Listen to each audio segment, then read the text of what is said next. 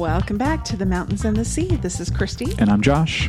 And today, we have another ancillary episode for Exodus. It's our third in a series of podcasts about Exodus, the album in particular. And this is like our 800th episode in the 1994-95 era. Somewhere around then, give or take 20. Yeah, something like that. Yes, it's been a fun ride. This is definitely going deep into Princedom, being episode 3 about a side project album full of unreleased material and alternate versions that we're going to talk about today. But it's fun stuff. Yeah, Prince was a busy guy. There are some highlights here for sure. Oh, absolutely.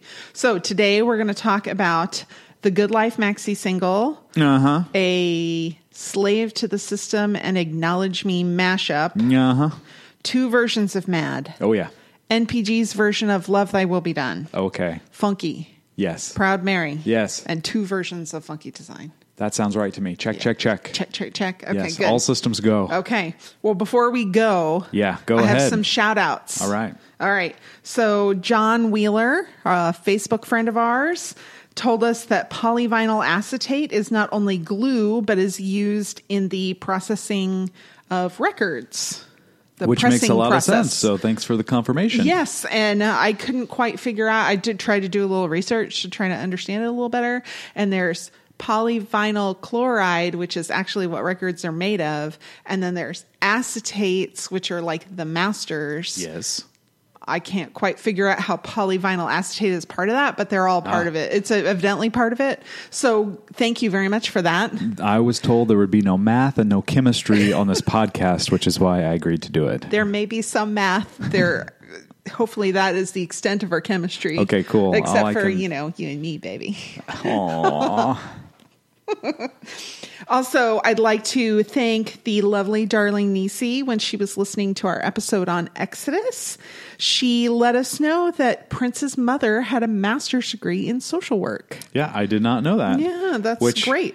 Actually makes a whole lot of sense with his own interests, philanthropic and otherwise, being social justice issues.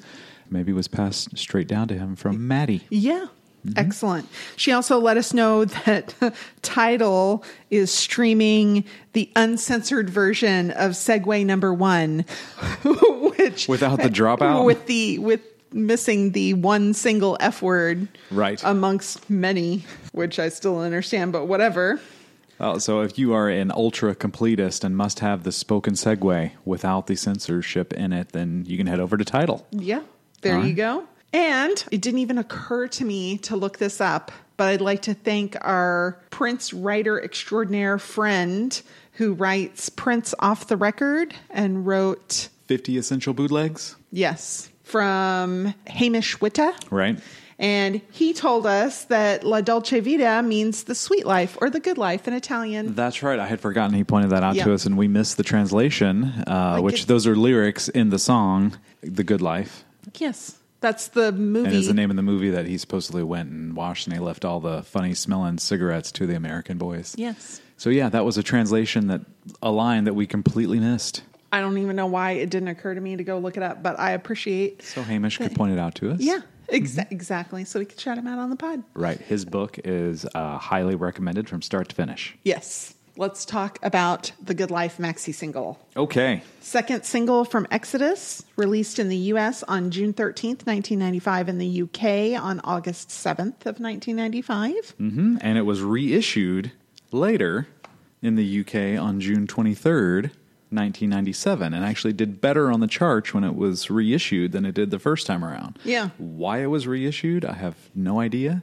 Seems like it was a smart thing to do since it did better. I guess. Yeah. So the first song we're not going to talk about. Already talked about it. We already talked about it. Yes, the album version of The The Good version. Life. And we're not going to talk about the last 2 songs on the maxi single. Well, the American version of the maxi single. The American version, yes. Because we've already talked about those as well in our last episode. They are a couple of remixes of Get Wild. I imagine those are there because the Get Wild maxi single was not released in the U.S., so they took a couple of them, threw them on the end of this maxi single to get some exposure. Yeah. Yeah. Sounds right. Yes. All right, let's talk about the artwork, the packaging. The artwork is awesome. I loved really the cool illustration work as part of Exodus. It's some of my favorite stuff. I mean, just the rawness of it, and it looks very urban and graffiti-ish. Almost looks like Prince did it himself, although he did not. Yeah. I always like the artwork from Exodus and this maxi single in particular. I think are very cool. Yes. Fitting for the music. It's a very hand-drawn and almost cartoonish, but in a really like neat put together way. It's got buildings on the front that are in the shape of letters. Yes. Yeah. NPG and, cars and people, and it's kind of interesting and fun. On the inside, we have a picture of the band, including Maite. Maite in the middle. In the middle. Less. Well, yes. She's the prettiest. Yes. They're all pretty, but she's the prettiest. The only female in the group, which I think we've touched on a number of times, saying that's the one thing that's lacking was some female presence like Rosie Gaines or another female in the band. Somebody to tell those boys to cut it out. Yeah, Maite may not have been in a position to do that in 1994, 1995. But the person missing from this photo, Prince. He's not missing. He's not missing? There's his face. There's his hand. Oh, wow. It's a black and white photo. You almost can't even see it. He's to the right of Maite, kind of at his face is at chest level. You can see his face shrouded in the Tora Tora mask and the symbol on his glove. And it kind of matches her outfit, too. So it's hard to see in the black and white photo. So, well, okay. I'm glad I could point that out. Missing. Yes, I made my contribution to this episode. Thanks for listening.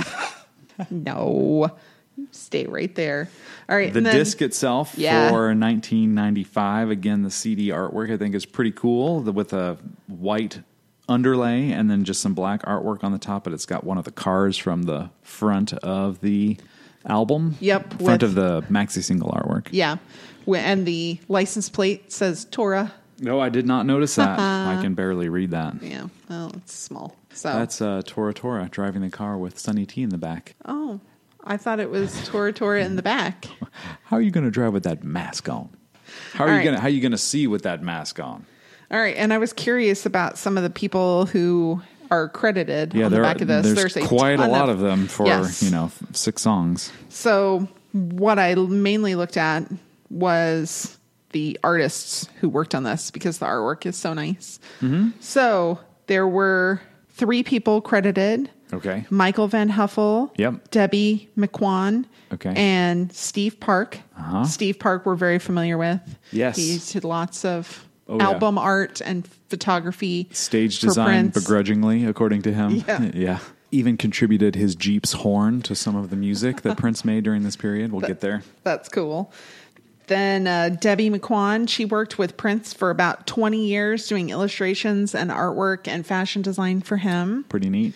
And then Michael Van Huffel, he was an art director for a period in the 90s, and he went on to work in Hollywood in art as an art and creative director for films and TV and a number of different projects. Yeah, I knew that part, but I did not know his personal story, which you uncovered. Yeah, all of his art direction in Hollywood came to an end because he was diagnosed with MECFS, a poorly understood neuroimmune condition. Mm-hmm. And it causes chronic and debilitating fatigue. He had to sell his home in Palm Beach, all of his Prince stuff. He was given many things by Prince himself, and he had a very large collection. In order to pay for his medical bills, he had to sell all of it and wasn't able to work. So he moved to Northern California, where he could be a part of a study that was looking at his disorder. Right. And he was basically stuck in his home, in his apartment. That's amazing. Yeah, it was really like sad and awful. And a friend or a family member, I'm not exactly sure, someone with a friends and family plan gave him an iPhone. Mm-hmm. And he started taking pictures inside of his apartment. And you said it was macro type stuff. I thought of things that were super close up that looked like something else. Like something else. Yeah, like this one looks like outer space, and this one looks like it's under the sea, and this one looks like, all different kinds of things. And it's very pretty and interesting. And I guess he's doing a little better. He's gotten married. good for him. Oh, that's a little great. bit of a happy ending to that story, Yeah, but it's man, amazing how many, I mean, it just shows you this is a small sampling of all of humanity, how many people in the Prince circle had these weird medical conditions or battle with drugs, living on the street, or relapses, and Prince would reach out and help some of these folks. Yeah, that's such a common thing for a medical condition like that. We experienced it ourselves with something going on with one of my eyes about 10 years ago that was an autoimmune neurological thing that no one could really figure out. And thankfully, after a while, it went away on its own. Yeah.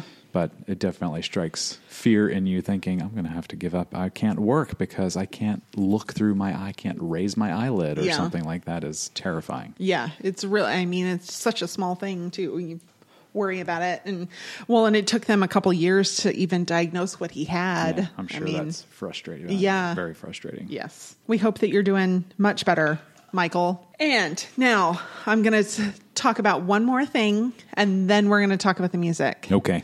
Because I know you don't care about videos that much. I took one for the team. Yeah, you went and said, I'll look at this one, Josh. It's not that I don't like videos. In general, they're low budget and corny, and I'd much rather watch a live concert or something as canned and corny as most videos tend to be. Totally fair. All right, so the floor is yours. I'm glad I didn't make you watch it then, because it's kind of canned and kind of corny. It's partially a performance video and partially some fairly stilted acting out some of the lyrics. Oh, you mean there's a thinly veiled storyline to go along with it? Sort of. Okay. So Sonny T goes to the movies.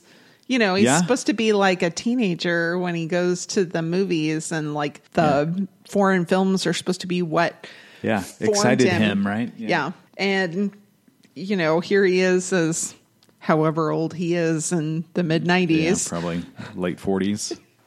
I don't know how old he is. Going to the movies and leaving his buddies outside, and they're showing La Dolce Vita. Okay. Prince is front and center on the stage, but he's not really seen on camera very much. And he has a large scarf over his face, a big hat, and a long wig, and is fooling precisely no one. Okay. That he's Prince. Sonny T plays a bass guitar in a store, but he's so good that people are standing around and watching him and cheering, and the proprietor kicks him out. Okay. I don't know, man.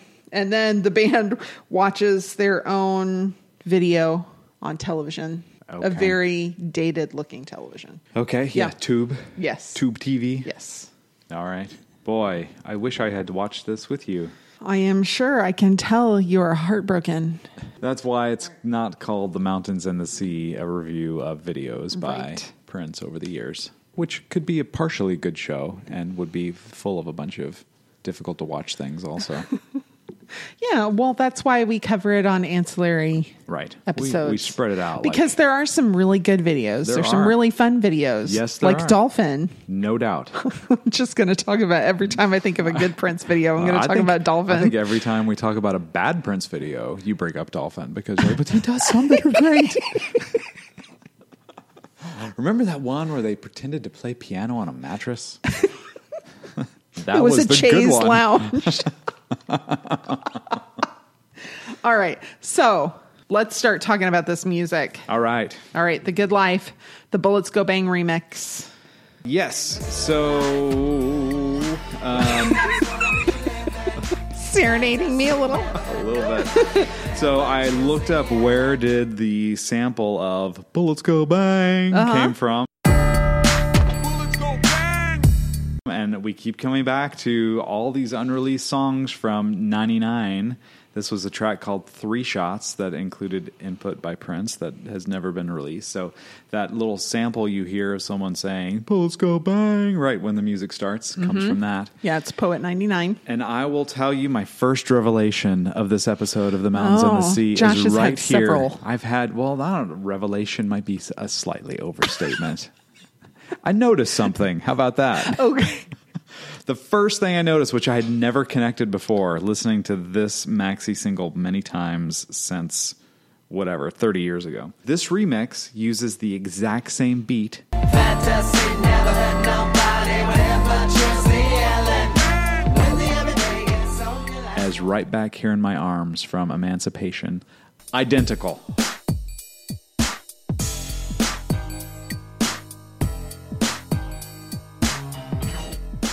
Really? Yes, from the very beginning. You go back and listen to the very beginning of Right Back Here in My Arms on Emancipation, which came out about a year after this.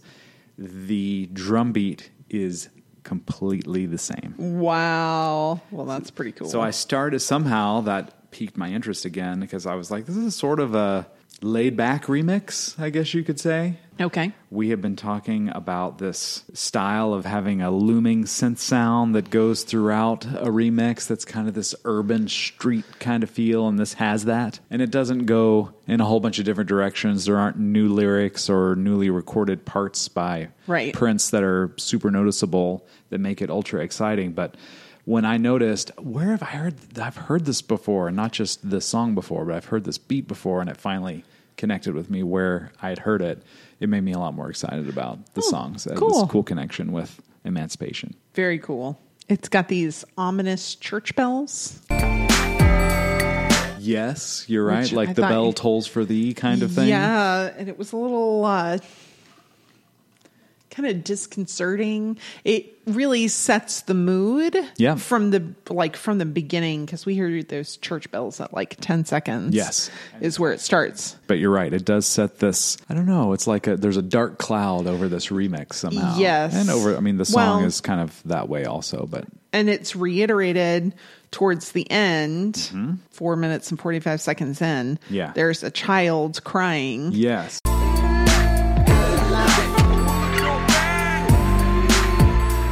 And it gives this more ironic almost meaning to the good life. It's a little sadder. Let me give you another perspective on that. Is it a child crying, or is it Kim Basinger's moaning, scratching of the voice kind of effect that's at the end of the Scandalous Sex Suite from the Batman motion picture soundtrack? It was a maxi single, and it's on the Scandalous Sex Suite. It's also on one of the remixes of Bat Dance, where I think that's where that comes from. I don't think it's a child. Baby. Baby.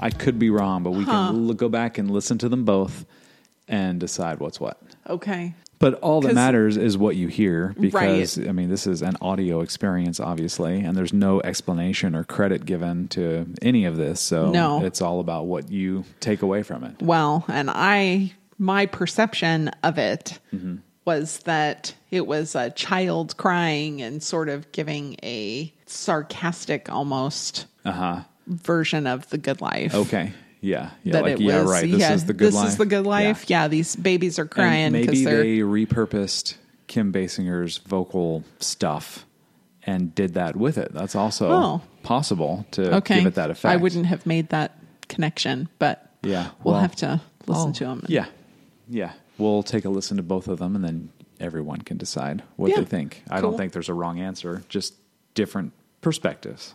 Yep. We get those high synthesizers, like in Kirky J's Get Wild. Yes.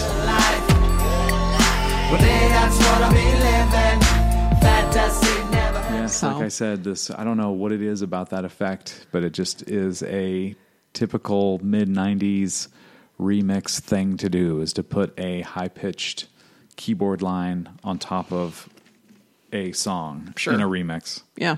Okay. That's a thing. Then we have The Good Life, the Big City remix. The Big City remix. I remember getting this maxi single, and I sort of was wondering, should I spend my $12 on this? I did not have any money when this thing came out, but went to the store, and by damned, I was going to buy it anyway. Mm-hmm.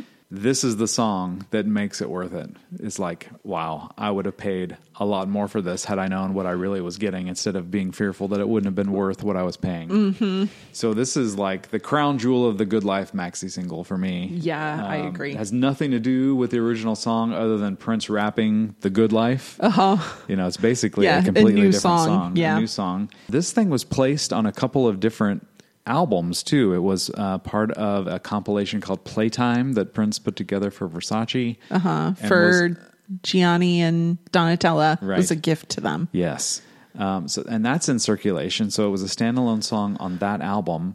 And then it was also placed on an early configuration of New Power Soul, which is the NPG's album from 1998, which is really essentially a Prince solo album just called The New Power Generation. Yeah. And even has messed with lyrics and album sequencing on the actually printed book for New Power Soul. Also, the late removal of it caused confusion. Oh.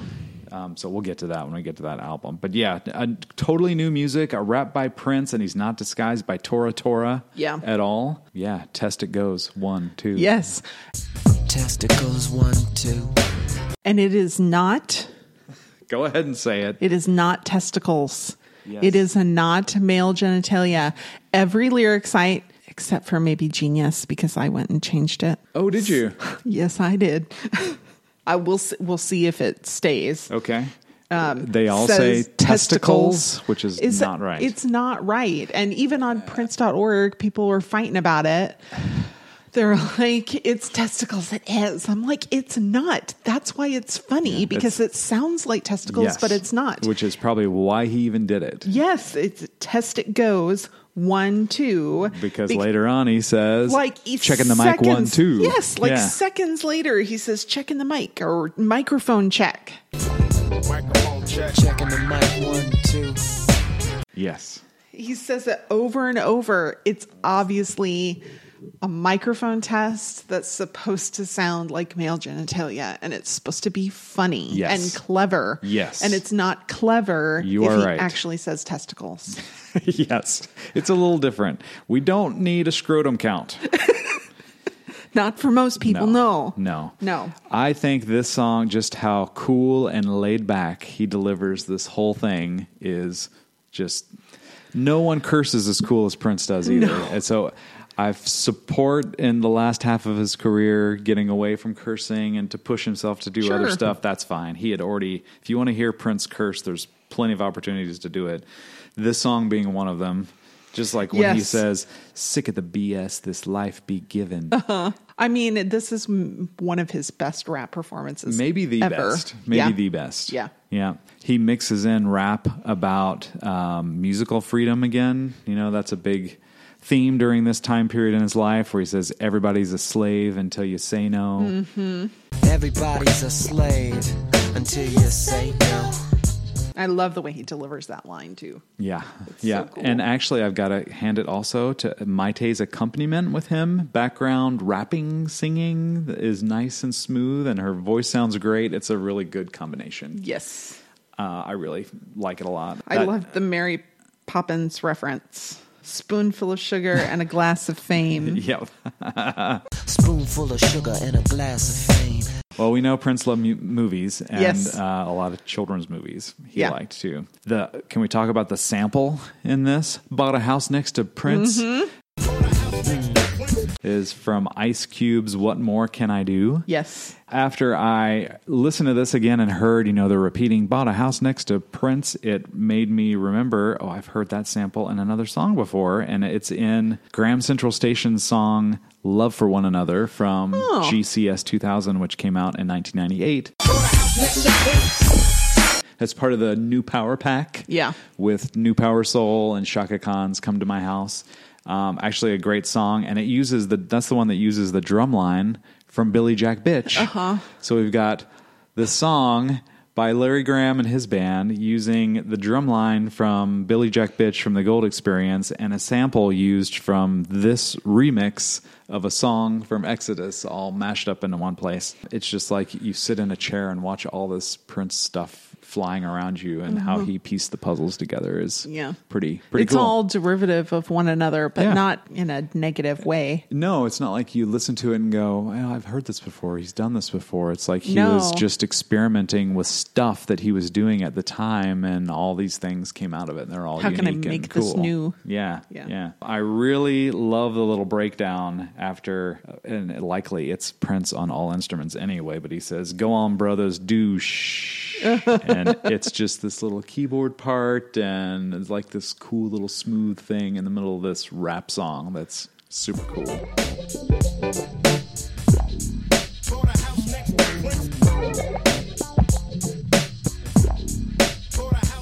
It's very cool. That's like at 2 minutes and 34 seconds. Yeah.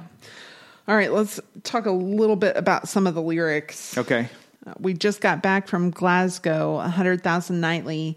Still, we ain't happy. Oh, no. And, people think fame is going to make them happy, and Prince is here to disillusion us. Yes. We just got back from Glasgow, 100,000 nightly. Still, we ain't happy. Oh, no. That's right. Just because That's you're right. famous, you won't be happy. Right. We are traveling the world and playing to... And still we're not happy Yeah. for whatever reason. Yeah, or it's not enough for us. We're not going to stop. Yeah. But Niecy B got my back now. But Niecy B got my back now until she tell me otherwise. So this is a reference to Denise Brown. Right. She was an attorney who worked for Prince, and then she went to work at Warner Brothers to run their black music department. I didn't know that. Was their... Yeah, that was what it was called at the that time. was the time, Yeah. what it was called. That's not you describing it. No, no. That was this the comes title. from Yes. an article in the LA Times from 1995. Okay. So she evidently pushed for the release of the Gold Experience. No. So Well, she was maybe- in his corner. Okay. She had his back. He Yeah. finally had somebody in the record company pushing for what he wanted. That's very cool. Yep. Then we have another reference to Magic Shave. Cause bass be funkier than 20 cans of wet magic shade. I know you know. We heard that in Return of the Bump Squad. Yes, some fool in a red mask. Mm-hmm. Smells like a dozen cans of wet magic shave. That was in the Bump Squad. Yeah. This one's 20 cans of Magic Yes. Shave. So we've upped the Magic Shave. Yes. You we got to found, be really smooth. That's right. We found some on clearance and had to stock up because that's not going to go bad. And then I have to mention this one only because I also have a true crime podcast called Killer Fun that I make with another friend of mine. And we covered the movie Looper. Mm-hmm. And I was like, well, I got to name it. A loop don't matter if the sample don't fit. Huh? A loop don't matter if the sample don't fit. A loop don't matter if the sample don't fit. And then I realized it was too obscure a reference for that podcast because this is literally the This is only the place one. you hear a loop don't matter if the sample don't fit. Yep. Yeah. A And I'm loop like, don't, loop don't. so I picked a different title for it, but Oh, good. I really, really wanted to name it this, but nobody else would have gotten it. No, they wouldn't. Nope.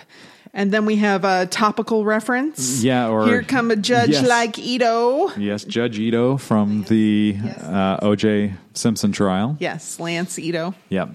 Here come the judge like Ito.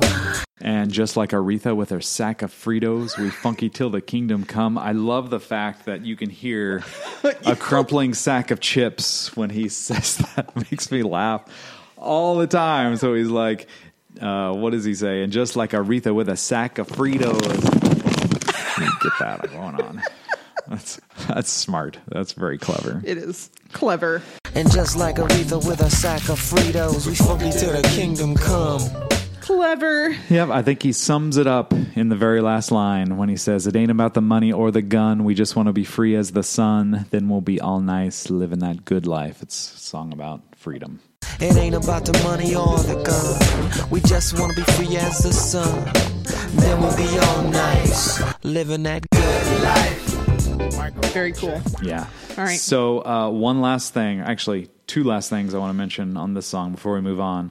At 4 minutes and 2 seconds, there's a little thing that he says, and just how he says it is something only Prince could do, where he says, checking the mic 1, 2 at the very end. Checking the mic 1, 2.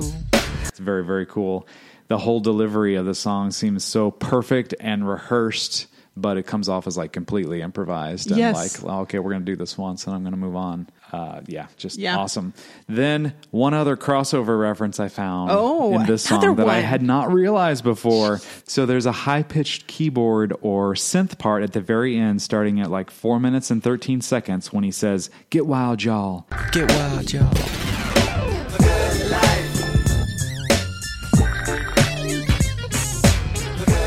And it matches the end of the long version of the Purple Medley at about 9 minutes and 55 seconds, and it repeats until the end of the Purple Medley.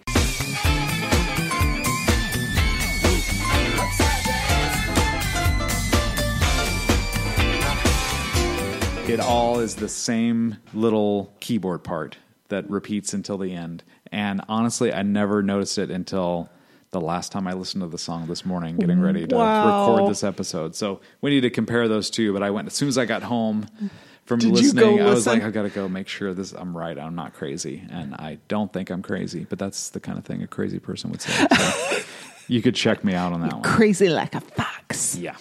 Like a fox. So anyway, high points for this song. Yes. Now we have the final new song, final different song. I would say B-side almost. Yeah. You think of it as a B-side? This is on the American release. It's Free the Music. It was the only track that didn't appear in some form on the Exodus album. Yes. It's just Maite repeating Exodus and Free the Music because they wanted it released in the U.S. Yes. And they have little samples of the songs. It uses the Good Life Big City Remix music for the most part. You're right. And then samples, little bits from songs on Exodus. Get Wild, Count the Days, Cherry Cherry, Return of the Bump Squad, Big Fun, The Exodus Has Begun, and of course, The Good Life. Yes. You're totally right. This is like an updated version to me of the B-side to 7, which is called To Whom It May Concern. If you remember that, it was the same kind of concept. It had like the beat from one of the 7 remixes and then a bunch of little samples from the Love Symbol album that turned it into basically an ad for the album. Right. And I think that was a concept that's being revisited here, essentially. Yeah. So I don't have any beef with this. It's like, a minute and some odd seconds? Yeah. It's like it's just kind of fun. 2 minutes or less, something like that. Yep. Whatever. Then there are a couple mixes that were on the European version of the single release. Right, and these were a couple mixes that I did not even know existed. I thought that we had the European version of the single, of the maxi single, and then in doing research for this found out, oh no, you do not. So we had to do a little digging to find these because I did not have them. There's the Dancing Divas mix and the Platinum People mix that were on the European maxi single for The Good Life. Yeah, we're just going to touch on these briefly. Yeah. Yeah. So you want to start with the Dancing Divas mix? Yeah. Name for the group that remixed it, or the DJ who remixed it. I was looking for, why is it called the Dancing Divas mix? And that's the name of the people who remixed it. Redid it. Yeah, essentially. I'll let you go first on this one because I have like 4 things to say. Oh, maybe. Okay. I don't have a ton to say. Okay. Both of these are like club mixes and definitely seems like they're meant to be played in dance clubs and that kind of thing. Right. Yeah. The intro is really, really long. You've like 45 seconds of the same music and beat, and then it changes a little bit, but stays that way for another 30 seconds before it changes again. It's a really, really long intro. Yeah. Fantasy, Never Hurt Nobody, The Good Life. Fantastic, never hurt nobody, good life. And those are all the lyrics that they've pulled out for like the first 3 minutes and 20 seconds. Yeah, weirdly edited together too, because that's not how it's sung in the song. And Sonny T's voice seems to be sped up a little bit to me also. Yeah, I said it almost was sounds like a woman. I thought it sounded like Sonny T is a chipmunk. Oh, I thought it sounded like Sonny T in drag. Yeah. I mean, he's got such a deep voice. He does have a deep voice. Seems like even if you made him a chipmunk, he'd still have have a deep for a chipmunk voice. That's right. Yeah. For a chipmunk, that's pretty baritone.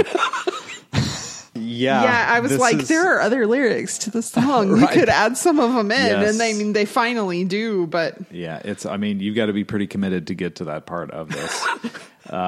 So yeah, for me, my notes are it's pretty much of a repetitive mess. I was like, I can see how it'd be fun at a club. Yes, that's to me, that's exactly what it's for. It's clearly meant for clubs where all you want is a beat to dance to with your friends and have a good time.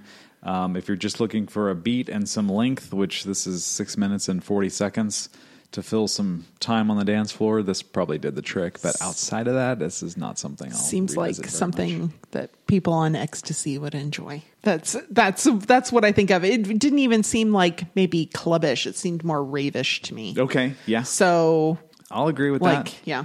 I mean, out of context, it doesn't really do much for me. Yeah. It sounds kind of like just a DJ remix with very little, if any, input from the artists who did the original work. All right. And then we have the Good Life Platinum People Mix. Yeah, there was an edit and then the long version. We're just going to talk about the long version, knowing that the edit is just cut down a little bit. Yep. Once again, Platinum People is the name of the group or the DJ that did the remix, so that's where the name came from. And according to Prince Vault, this mix got a lot of airplay in England on a particular radio station. How they know that and what made that make the notes in Prince Vault, I'm not sure. We read it there, and someone contributed to Prince Vault and said, hey, I heard this on the radio a lot when I'm there. Again, kind of a club beat, not quite as ravey as the Dancing Divas mix, and again, reuses the lyric track and kind of just puts it underneath new DJ club rave music. Yeah. Though I liked the piano here. Me too. It was really brought forward. I thought it was good. Yeah, there's a little part at 1 minute and 30 seconds where Prince is singing the Good Life chorus, and it's got that piano part underneath him. Every day after school. Kind of breaks down in other places later on in the song with that same piano part that's new. So that came from somewhere. Yeah. I don't know where. Somebody played it. But they did a good job. They did do a good job. Congratulations to them. But it was not anywhere in any other mix for The Good Life. So that was unique to this remix. So of the two European remixes, I think this is far and away the better one. Yes. Well, it's the one that is more universal. You can enjoy this outside of a club. You can, but you also get the full suite of lyrics. You get all the verses, all the chorus, and it's just not this repeating rhythm. You know, it's more of this is another take on the song. Right. Yeah, I agree. All right, we're going to take a quick break, and we'll be right back with you with Slave to the System and Acknowledge Me mashup. All right. Welcome, travelers, to the Mundane and the Arcane, a 5e D&D podcast. I'm Matt, the Dungeon Master for our new campaign. I'm Deacon Bishop, and I like to party. I'm Grognag Vagan Smith, and I have no idea what I'm doing. And I'm Zenko, and I cast Guiding Light. Come join our party as they explore the river town of Tristolin, fight threats like magical crabs, and rob stores such as Bards and Nobles. We release bi-weekly. Now, everyone, I'd like you to roll initiative. And we're back. All right, now we're going to talk about Slave to the System and Acknowledge Me. Slave to the System was recorded at the same time as much of Exodus. This mashup, or one very like it, was considered for the album at one point. Right. It was together on the second configuration of Exodus, which is circulating, and that's where we found this track to listen to, or this mashup of tracks. Yes. And Acknowledge Me later appeared on Crystal Ball, but it was considered for inclusion on the Gold Experience at one point. Correct. And Slave to the System was re-recorded by Prince also, and we'll probably touch on it and his version when we cover Emancipation. Much different version that Prince recorded than what we heard here with the NPG version. It's almost like there was a concept for Exodus at one point for it to contain some much heavier rock kind of tracks, and all of those got removed or reconsidered. Yeah, ended up more urban R&B. Funk. Yeah, like acid funk. Parliament funkadelic kind of album. Yes. Yep. So, wow, a hard rock beat and a synth line for Slave to the System. Yeah, it starts super loud and frantic. And Yep.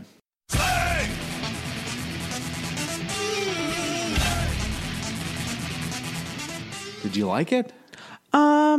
Yes, I wasn't sure. Like the first probably 10 seconds, I was like, whew, man. It's a workout. That's something. Right. But yeah. Mm-hmm. It took me a while because I've listened to Prince's version of Slave to the System, which is much more of a smooth kind of R&B soul thing than what they're doing here.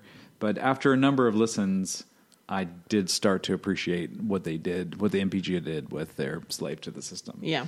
I mean, it's a revolt kind of song anyway, so that kind of frantic beat. It made sense. It did make sense. And it was just a little jarring.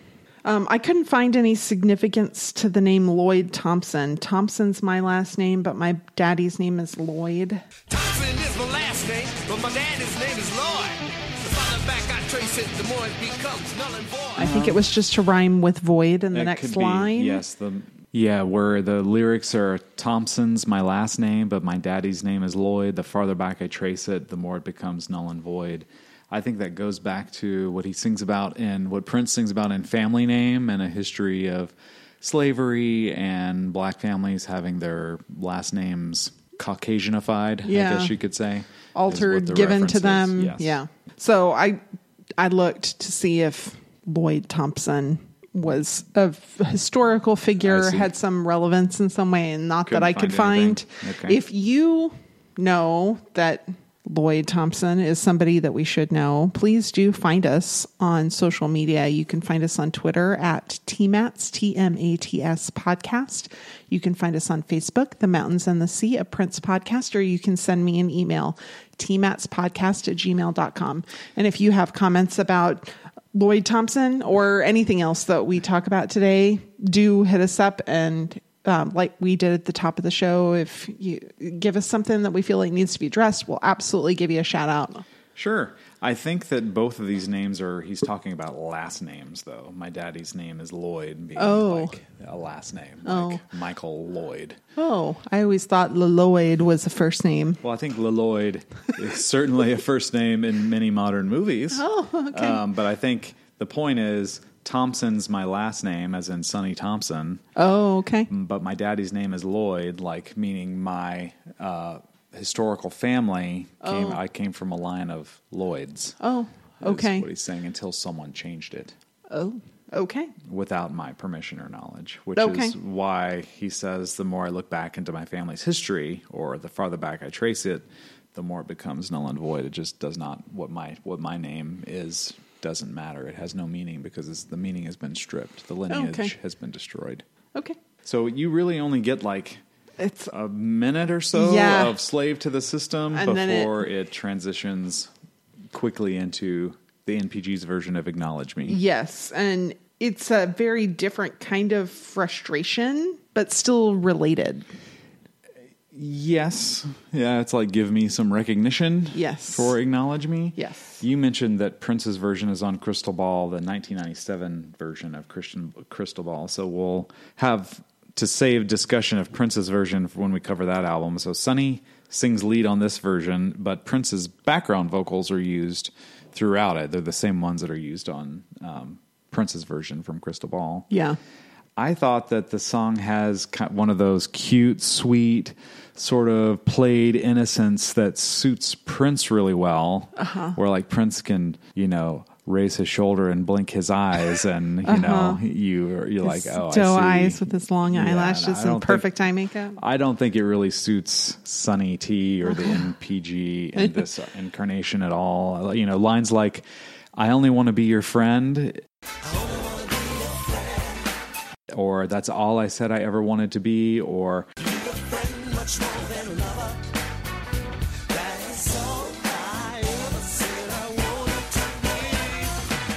"I'll be here forevermore."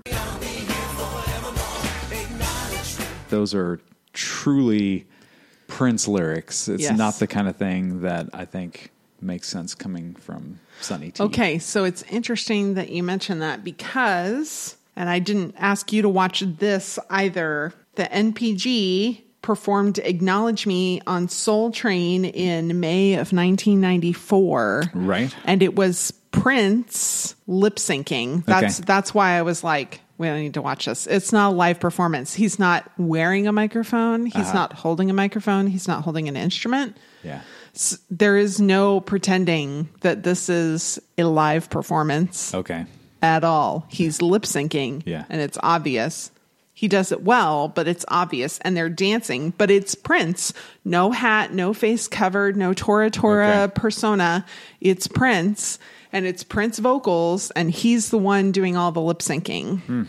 So it made sense to him that would be him singing it. Right. And not Sonny T. Yeah. I mean, again, we've said this before when we do episodes like this, criticizing songs that were not released is a little silly because, I mean, if Prince were alive, he would maybe get on the podcast with us and say, well, Josh and Christy, wow. You know, there's a reason that you weren't supposed to hear this because we shelved it. So that's bad on you. And we'd say, well, first of all, thanks for coming on the show. Yeah, we're honored. We are honored.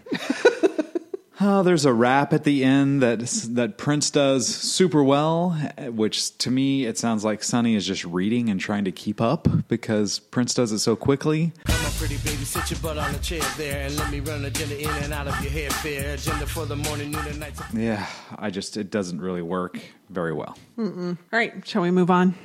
Yes, because I'm about to go mad. I'm about to go mad.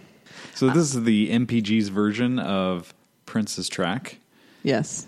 Definitely a better fit for Sonny T, I think, on this one. He's got kind of this gospel-y, churchy, funky voice. Yes. And he does come off a little crazy in many parts of this, and I'm sure some of that is an act. I don't know him personally, so maybe he is a little crazy. I don't know. It works. It does work. It works a lot better. So should we start with our surprise finding of what the basis for the track Mad is? Yeah, go ahead. I had no idea. I read about it on Prince Vault that much of the track borrows from a song Bebop to Hip Hop by a group called Headshock.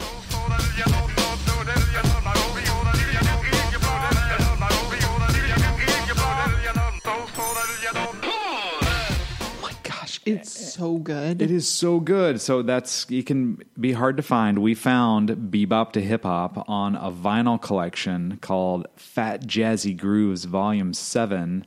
Down-tempo DJ beats, essentially, is what it is. And many of the most recognizable parts of Mad that aren't lyric or vocal related or like guitar solo related are all in this little DJ collection. Yeah.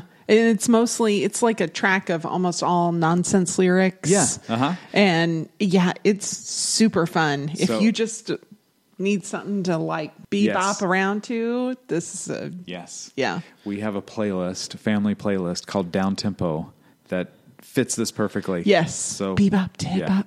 No surprise. I dropped it into our playlist so we can listen to it later. Oh, good. And it really goes places. It does go places. So you can hear it at the very beginning of the MPG version where you hear a voice go, blam. Blam.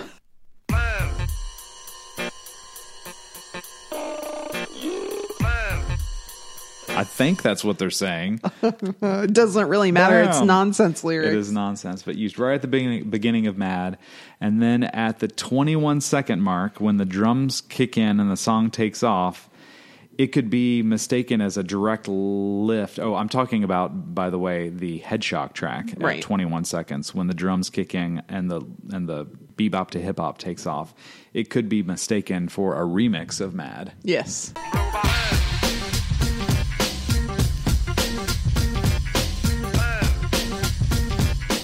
Instrumental mix of Mad, even, which is crazy. At 37 seconds and from bebop to hip hop, there's a voice with weird, odd sounding vocalizations that are used in Mad that you were mentioning before. And then there's a little synth horn part that's used in Mad and throughout the Big City remix of The Good Life. That's at 1 minute and 24 seconds.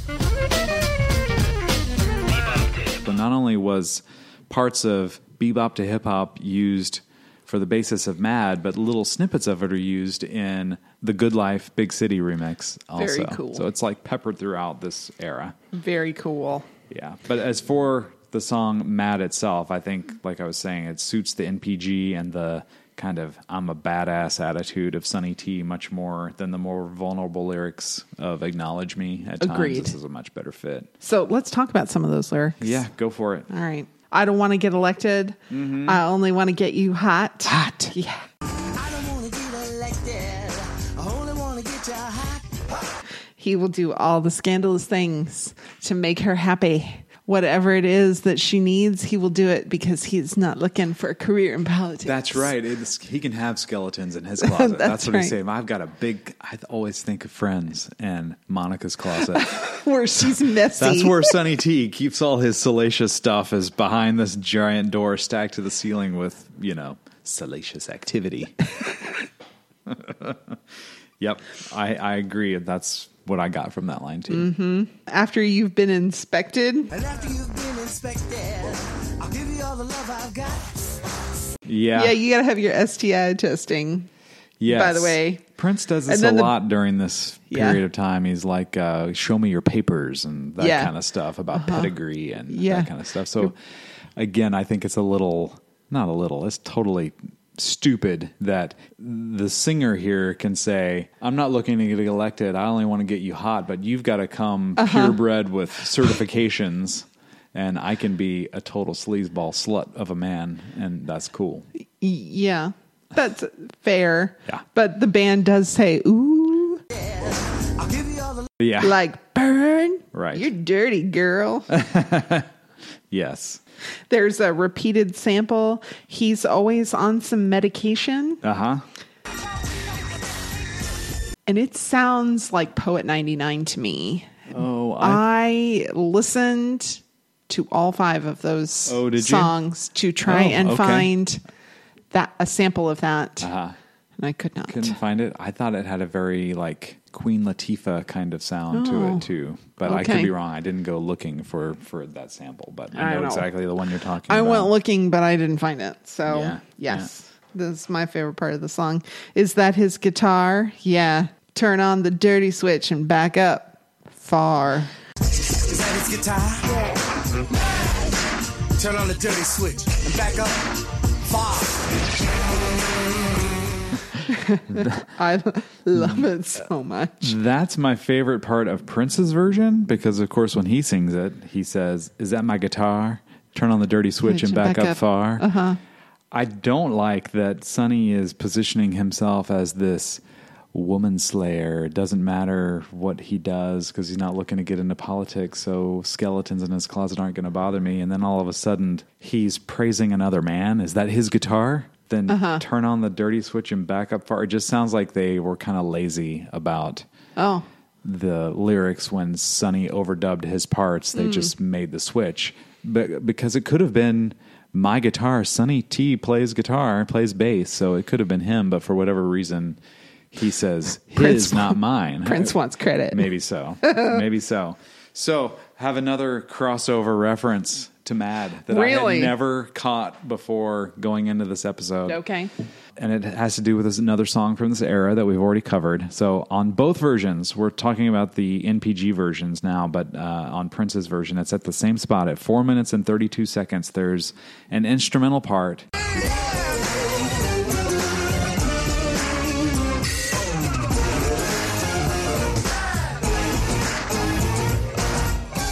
That is straight from Rock and Roll is Alive, and it lives in Minneapolis. And that song, you can find it at 2 minutes and 35 seconds.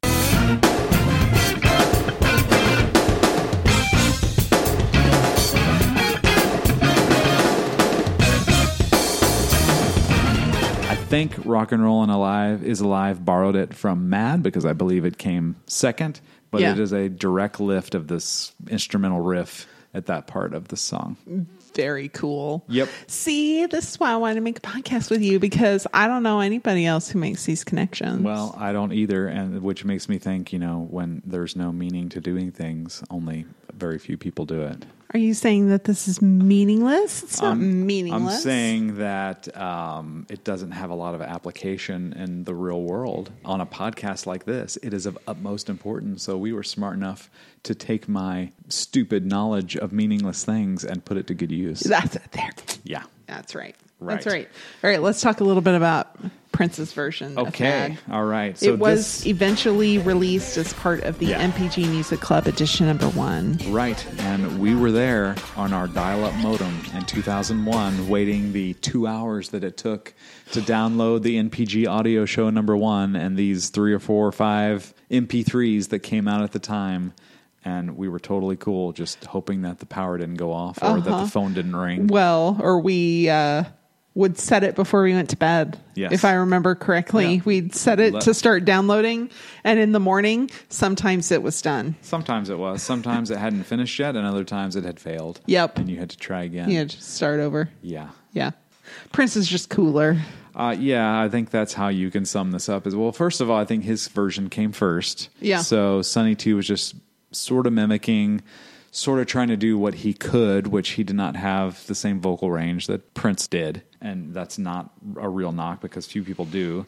There were many things that Sonny T does great. But I think Prince just comes off as a little more mad in this. I think the beginning of his version is better too. The little, with his groans right before he says, I'm going to go mad. Yeah, even the very, very beginning of the song, the MPG's version starts off with a beat. Hey! I'm about to go mad. And Prince starts off with this weird kind of thing. Yes. Even at the 2 minute and 54 seconds spot where he's got this maniacal I'm gonna go mad. If you ever let me knock it, it comes off as he is kind of crazy. Yeah. He's literally a little mad. He is. He does the chorus super fast and makes it sound effortless. Yep. It's fantastic. Yes. What you want when you want it, just as long as I'm the one you bring the booty to. Don't know what to say about the lady, can't be fitted, but whenever I get it too, I'm gonna go mad. And going back to bebop to hip hop, if you listen at the 3 minute and 17 second spot of Mad, Prince's version.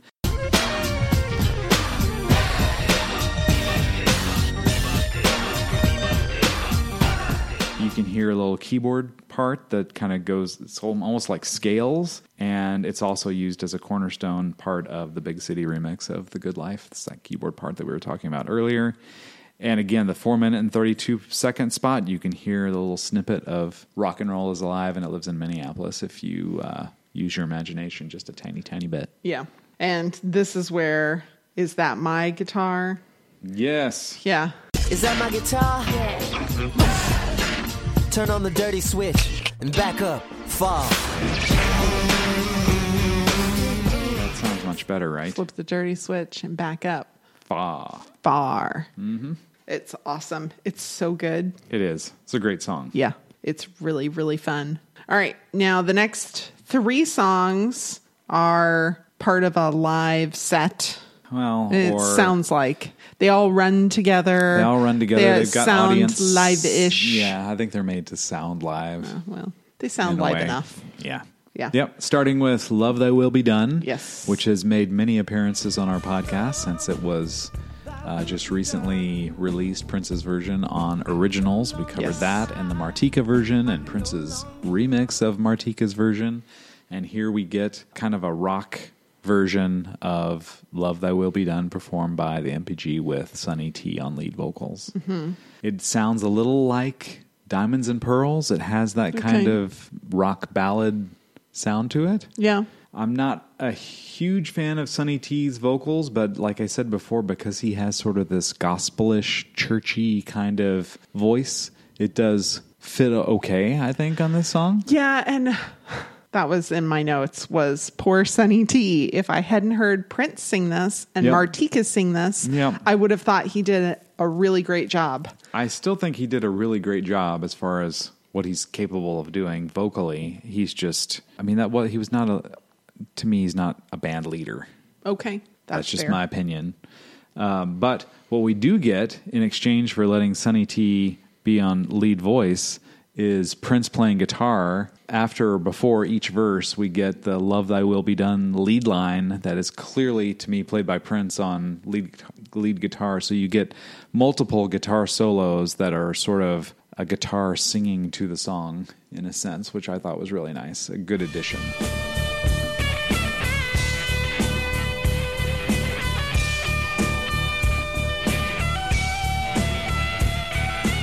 I'll tell you one other thing I'm not a fan of is I don't want to dog. Make this a Let Me Dog on Sonny T episode. But this isn't about Sonny T. Like at 28 seconds, there's the spoken part about, in other news, the NPG World Tour kicking off later this year or early next year. Yeah. And it just comes off as completely stupid.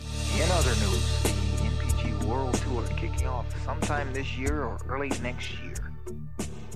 Like, why is that in the song? That is this because segues were a thing on Exodus. Yeah, so that's what it was. Segue thing. That was like not, this little but that's promo kind of ad stupid spoken part that has nothing to do with the song, and you're not even interrupting anything. Usually, when you hear in other news, you've been hearing news of some kind, and which we haven't been hearing. This is just out of the blue. I don't know. It's not thought through very well. It's the same segue kind of thing. I really think it was just meant to like fit with the way Exodus was made. Yeah. And it wasn't released. So again, it's unfair to criticize. Someone decided, let's hold this back. And they did, which I think is fine. Prince's own original background vocals are used throughout this song too, which is cool. Kind of cool to hear. You hear them on the track from Originals and you can hear them behind Sonny T. And like I said, after each verse, we get a nice guitar solo by Prince. I also thought that it was kind of too sweet and too prayerful of a song to fit on Exodus. Yeah. You know, it was wise to pull it off. Which has some, commentary about gun violence and, whether it's the right way of doing it or not is up for discussion. But I don't think this song would have fit very well anyway. So it was better you mean left it didn't go well with Sonny T shooting the television with his gun? Or beating up a DJ? Yeah, and laughing that the change fell out of somebody's pocket after they got beat up. I beat him so bad, change fell out his pockets. Or ladies pooping? Anyway, then we have an unreleased song. Then we basically get into cover time with the next couple songs. Mm-hmm. Yes. But not before we get this introduction by Sonny T, which I think also falls flat, where he does this thing at the end of Love Thy Will Be Done. And yeah, like, hey, did you like that? Yeah, you like that stuff we did at the end? You want to get funky? Y'all want to get funky? Yeah, and then he yeah. That's not good. No. I'm sorry, I didn't mean to interrupt your introduction to this song. Go ahead. This song, as well as I Left My Wallet and El Segundo by A Tribe Called Quest, use a sample of a 1970 song called Funky by the Chambers Brothers. Yep. I went back and listened to that because it's performed live by Prince and the MPG on a concert that we'll listen to during this period of time too. And this is part of the reason why I picked the concert I did, is because I knew we'd be talking about the song Funky in this episode. Cool.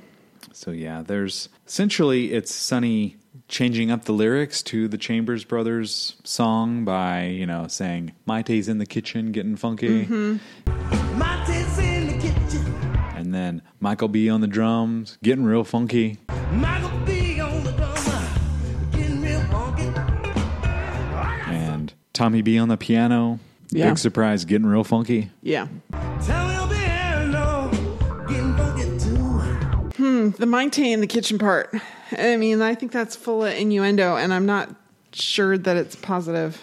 Yeah, I thought that it was. I thought you might have opinions on that. I do. Of course, she's the only woman in the group, first of all. Mm-hmm. And I'm trying to say what I see on your voice right now. And you see on my voice? What I see on your face. I'm sorry. Okay. I'm trying to say what I see on your face, which is, as a woman, I can't believe this group of men have this one woman in their group, and the first thing we hear out of their voice is that she's in the kitchen. So she's cooking. Yes. It's woman's work. Yep. Is how it comes across a little bit that she's That's exactly what they're saying. It's not how it comes across. Well, he literally says it. He didn't say she's in the backyard. No, but they're like insinuating that that's woman's work. Yes. Yeah. Yes. Yeah. I agree. Yeah. That she's a servant. She's not a high level of importance. All right. Or I tried to look for a slightly less negative spin on this. She's taking care of them. Now, maybe it's a stereotypical way of taking care of somebody. Yep. I fed them. Mm-hmm. But also, if you've read anything about the NPG and how they felt about Maite. Yes. She's stirring the pot. Yep. Maite's in the kitchen, stirring up the pot. They were not wild about her being there. No, that she's there breeding disagreement among them. Then he also says, what she's trying to show me is not from the golden rule. What she's trying to show me is not from the golden rule. Right. Insinuating that, she wasn't treating them how she'd like to be treated. Right. I'm like, well, maybe if you didn't tell her that all she was good for was making you food, you'd have had a better relationship. Even in Maite's book, The Most Beautiful, she recounts with, to her credit, not a lot of animosity, just a lot of this is how it was, and that's how I look back on it now. Her inclusion in the group was not something that was easy for her. Mm-hmm. No. So I will say the one thing that I appreciated about this song happens to be another crossover discovery. Really? Yes. I had no idea, but at 1 minute and 17 seconds in the song Funky, there's an instrumental part.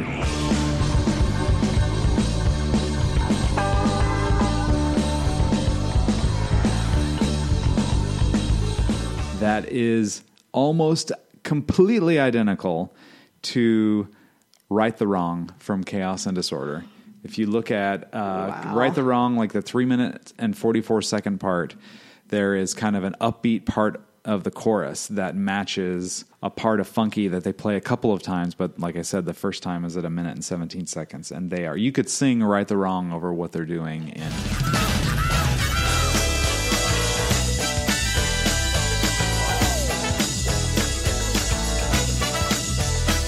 Funky, and that's part of Funky that is not part of the original version either, which is why I wanted to go back, and I thought, well, what if that part of the Chamber Brothers song included that part, and that's where, but it did not. Okay. This was something that the NPG added to their cover version to make it their own, but that's a part that made me go, oh, wow, that's actually really cool. Yeah.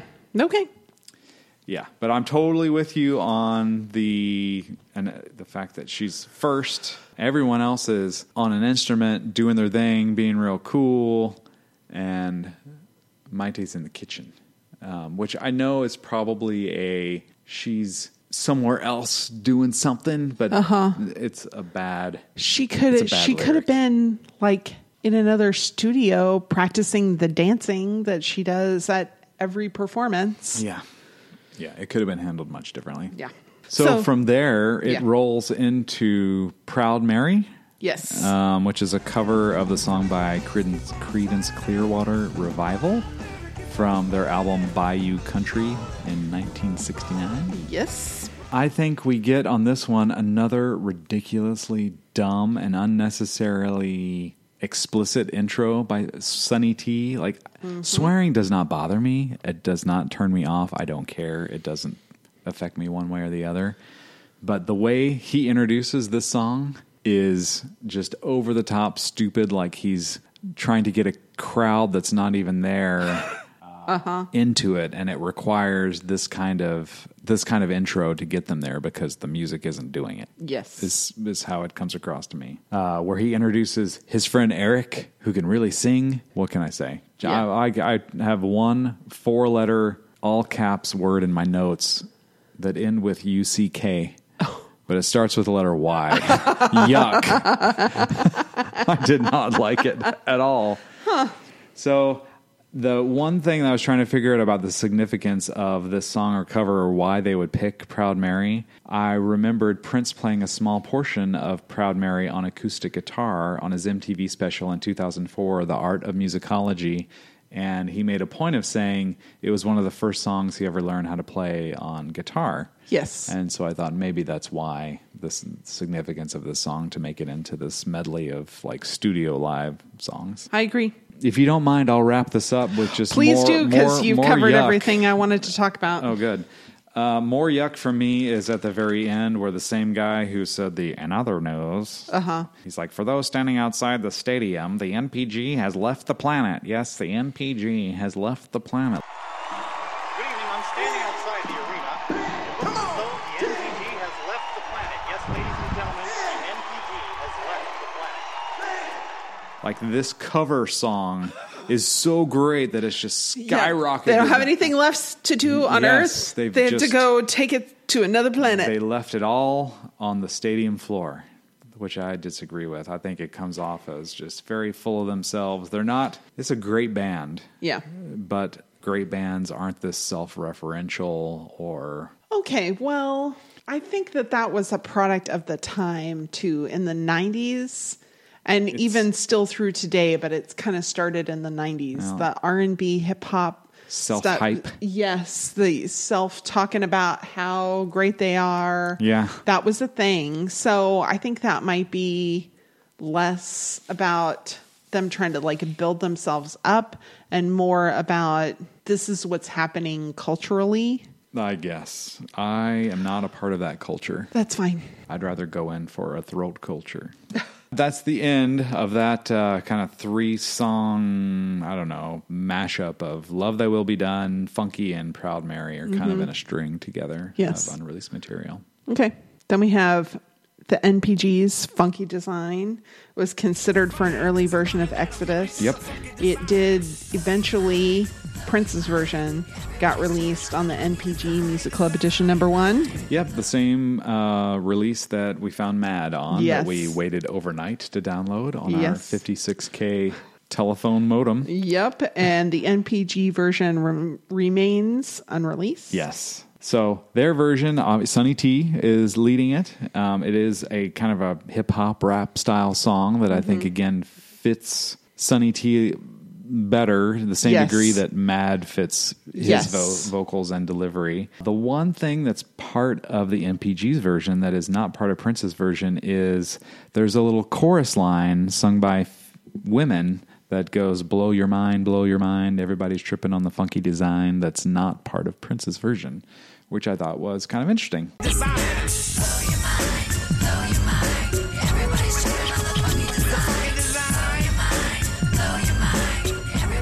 Yes, I said Sonny T did a good job. He's just not Prince. Yep, that is, I mean, there's no other way to say it. Prince's background vocals are present throughout Sonny T's version. He did his own overdubs after Prince had done his version, so you could think of Prince's version as a vocal guide of sorts. One thing I did notice is when Sonny sings, I'm the MFer now, and if you please, Prince's background vocals are singing it behind him, but he does not say MFer. I can't quite make out what he says. It's like Mother Taker or something else. So you need to go back and listen to what Prince is singing behind Sonny T's voice at that point, because Prince doesn't sing background in that part on his own version. His background vocals were added to Sonny's version, and he's saying something else that's not explicit behind Sonny. Okay. I'm going to link to this. And I'm not going to put a clip of that because we do try to avoid an explicit rating here. Okay. So, but there will be a link to that. So y'all can go and listen to that bit on your own. All right. He just say, hip you to the one-eyed bass. Yes. I hip you to the one-eyed bass. Listen to the solo while it pleads my case. And I was like, is that a genitalia reference? What is it? No, it's a reference to a white bass guitar that Prince had with one eye on it. Yes. That was part of Return of the Bump Squad. Also. His one-eyed bass. Yeah. Oh, I thought it was He's got a one-eyed bass and a third-eye girl, and you put them together, and you get a normal-eyed bass-playing girl. Okay, cool. Yes. I always wondered, wondered. I think that this is a song about Prince's love symbol being the funky design. Oh, it's a song about the artist and kind of a Prince diss song, dissing himself, especially when he sings, "Funky design is back and it's bad. Housequake. The funky design is back and it's bad. Housequake. Oh no, I'll kill any rookie dumb enough to let that N-word spill out any speaker see." Obviously, Housequake is a Prince song, and he's saying, "Oh no, I'll do you in if I hear you playing that song by that guy named Prince, because it's all about me now, Right. and I'm somebody different." Okay, so I really had a hard time with the speaker C, because the way both of them say it, it's a little easier to understand in the MPG version than it is in Prince's versions. But I'm like, is it a speakeasy? A speakeasy? A speakeasy? What's a speakeasy? I'm like on Urban Dictionary, speakeasy. Oh, no, it's nothing. It's Right. speaker C. Right. Yeah. Right. So that was my confession. Yep. So he's looking to get word of mouth out about himself and the MPG. You need to find somebody that'll hip you to the funky design. Gotcha. Poor Sonny T. Trips not on, fair. reverberates the room. He just can't do it. It's so fast. Yeah. Yep. And there's a little too much repetition at the end of this one. But then we get Prince's version. Yes. Yeah. And he does his Muggsy voice. You're still a rookie, saying. A rookie. Shouts out to the rookie. Shouts out to the rookie. Yeah, super nasally and very teasing. I love Prince's Muggsy voice. He does it a ton in the mid-90s, and I love it. I love it. Yeah. Same kind of thing with when he says, and the DJ, instead of kicking a favorite tune, scratches on the record that reverberates room like a train crash. And the DJ, instead of kicking a favorite tune, scratches on a record that reverberates a room like a train crash. You better save your The way he says crash, I mean, I can't do it, obviously. Oh my but gosh. It's cool. The reverberates the room. Yeah, just the way that phrase sounds when Sonny T sings it compared to when Prince sings it is like, oh, this is written to be like almost absolute lyrical perfection. I mean, I hate to say that about a song like Funky Design. This is not like Purple Rain or some, lyrically poignant masterpiece, but I've got to hand it to the writing on Funky Design where you put words together like reverberates the room. It sounds so good. much fun. It is a lot of It's fun. so much fun to know and to sing and to dance to. It's a little and like now. You'd have This is laughed at me while I was making pancakes this morning if you had not been walking the That's why I dog, was finding walking the other dog. stuff. Yes, out on my research walk. Yeah, I think this song is kind of a cousin to Now. You've heard the song before this episode of this show, but I think that you'd agree that you could put this song in the same category as Now and maybe even Mad. Yes. And it's kind of just a group of like somewhat guilty pleasures, but I'm not really guilty of anything. Yeah. It's just a pleasure. Yeah, it's just a pleasure. Yeah. It doesn't have to be deep and meaningful to be enjoyable. It's a lot of fun. This is super, super fun. Yeah, this is the best kind of like slave era kind of song. The best type of it because, yes, he's harping on the same things about freedom and money but and this is a ownership, much more fun but it's way to a do lot it. more fun. Yeah. Yes. Totally. Yeah. And I'm with you. The only part of this song, Funky Design, especially Prince's version, that I can really complain about is that I feel like the instrumental ending of about a minute or more drags on just a little bit. Like it could have come to a more succinct end. I liked Prince's end better. Yeah. But still, editing a little bit at that point could have helped. Improved the song. Yeah. I didn't find that there was a ton to improve on in Prince's version, but yeah, I think Prince's version is also more stripped down. There's less noise and that simpler chorus. It doesn't have the blow your mind and it's stuff in the got background. some keyboards that are kind of unexpectedly pretty in the background too. Yeah, very which much so. I thought it was great. Yeah. When you try to run for cover, girl that you with wanna be my love. No complaints. Me too. Yeah. All right. Or me either. It's fine. Okay. Yeah. I knew what you meant. Great. Yeah. So now we have come to the portion of our podcast. We have covered everything that we are going to cover, and we make some selections. Here are my rules, my dumb rules, as Josh likes to say. Yep. We choose a time capsule, something that exemplifies the time at which the items that we're covering for that episode were recorded or when they were released, if they were. Mm-hmm. The choice is up to the host making the selection. The C, not that it's bad, it's just the thing that spoke to us the least. And the mountain, the thing that we liked the best. So since they're my rules, I go first. Yes, the floor is yours. All right. My time capsule is the Big City remix of The Good Life. Oh, really? Test goes 1, 2. Okay. Because I clearly remember listening to that quite a lot and finding that very charming in the mid-90s. Yeah. Yeah, I thought that was going to be your mountain, so I'm already 0 for 1. 0 for 1. Well, you don't know. We can duplicate selections. You have no idea. Wow. Okay. Well, put me in my place before I make my selection for a time capsule. What is yours? Well, from the place I'm in, the time capsule is the Platinum People Mix. Okay. Of The Good Life. Not the time capsule to me isn't something that I necessarily like because I'm not a super huge fan of this remix, but it does sound a whole lot like a typical house club mix from the mid-90s. Yep.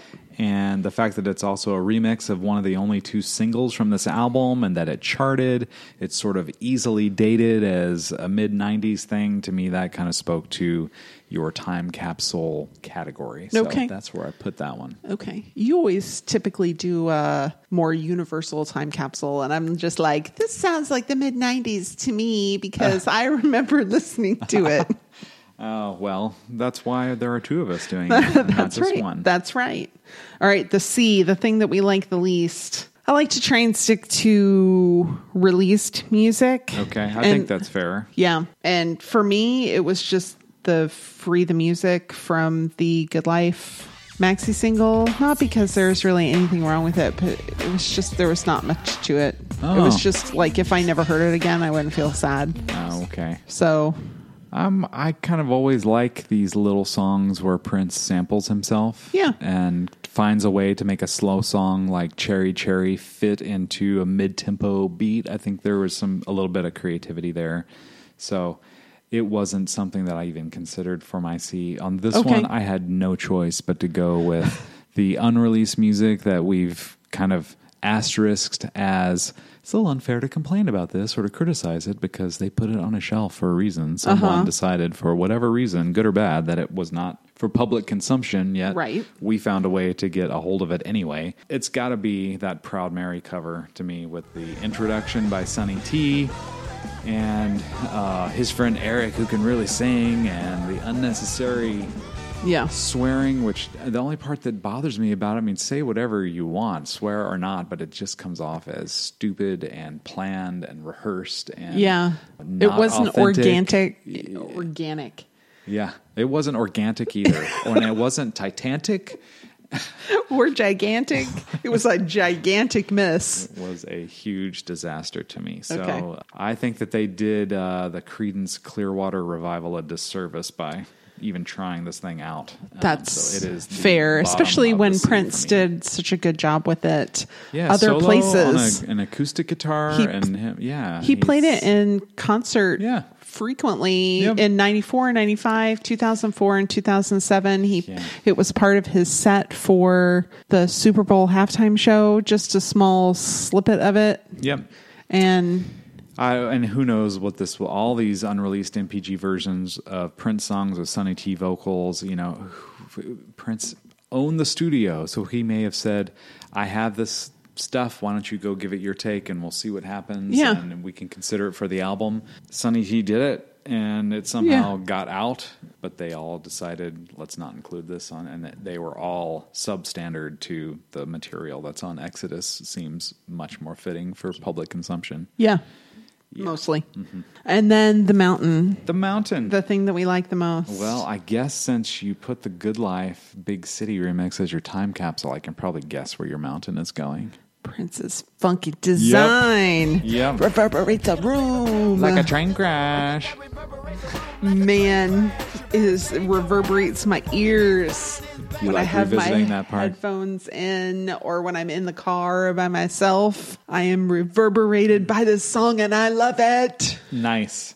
I had that as my mountain, and earlier in the last day or two, I decided I don't know what I'm thinking. I can't put Funky Design over the Good Life Big City remix by Prince because it was such a surprise on the maxi single from an album where Prince is supposedly trying to disguise himself as the artist formerly known as Prince, as Tora Tora, and you don't really know that Prince is behind this, but it's very thinly veiled, much like his mask deception. Yes. And then here he is on the Big City remix, just flat out doing this slow, laid back rap.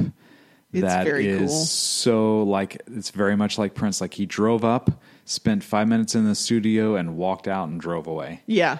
And yeah, that's it. That's what it sounds like. Yeah, and he can make it sound like that. Yes. Yes, which is amazing. So that, I agree with you. The Prince version of Funky Design, I also considered the Prince version of Mad, which I also think is that's well what done. I thought you were going to actually choose. Oh, yeah. Yeah. And to be honest, those were my top three. Yes. It was difficult for me to make a choice. And I really, I made my selection. I was listening to it again this morning, just convinced I was going to say, nope, I need to pick one of those other two. Mm-hmm. And nope, because I must have listened to Prince's version of Funky Design 6 times this morning and wasn't tired of it. You just came home and it was time to have eggs and pancakes. Oh, I'm sorry, I interrupted. No, your don't Funky be Design sorry. Breakfast. Don't be.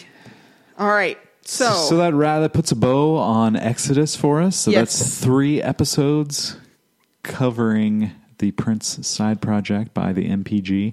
I hope that we've done it justice. I can't imagine how anybody else could do it more justice. Oh, all right. Okay. Not everybody talks about this stuff. They're like, oh, well, that's Exodus. It's the MPG. It's not really Prince. Yeah. No. This is very much a Prince album. This is really Prince. Yep. So we're going to talk about it. So next time, I go swinging for the fences again. That's right. With our 1 second challenge. That's right. Can I pull it off again? Last year, I was 20 for 20. 20 for 20. And I was very, very concerned going into it that I would suck. I hope that you're a little calmer about it this time. I'll be calmer. Yeah. Mm-hmm. So it's good fun, whether he gets them all or not. And we have some special surprises. And I didn't pick one of these songs. They all came from listeners, either who volunteered or whom I reached out to and asked for a suggestion. Great. Every single one. We even have a special challenge right in the middle. Okay. So that's going to be good fun. Don't miss it. This is the episode we share with our family and friends. Yeah. Most people that we know don't really care that much about Prince. They probably don't even like us very much. That's not true.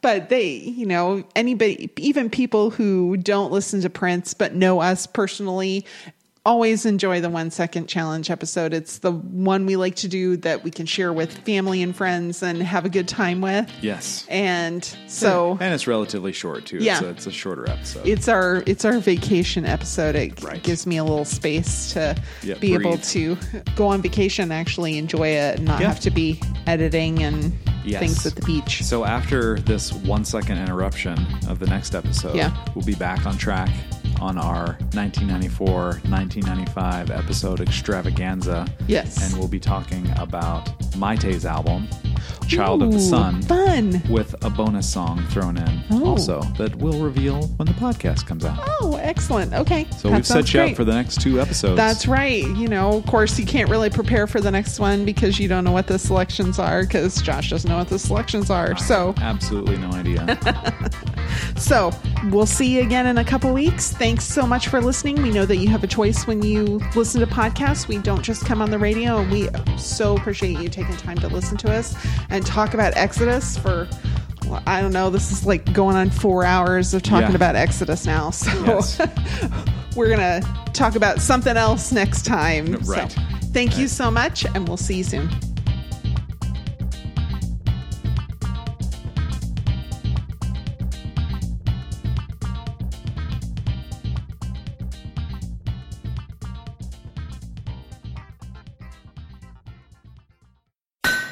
Forge Audio. Dream it. Build it. Share it.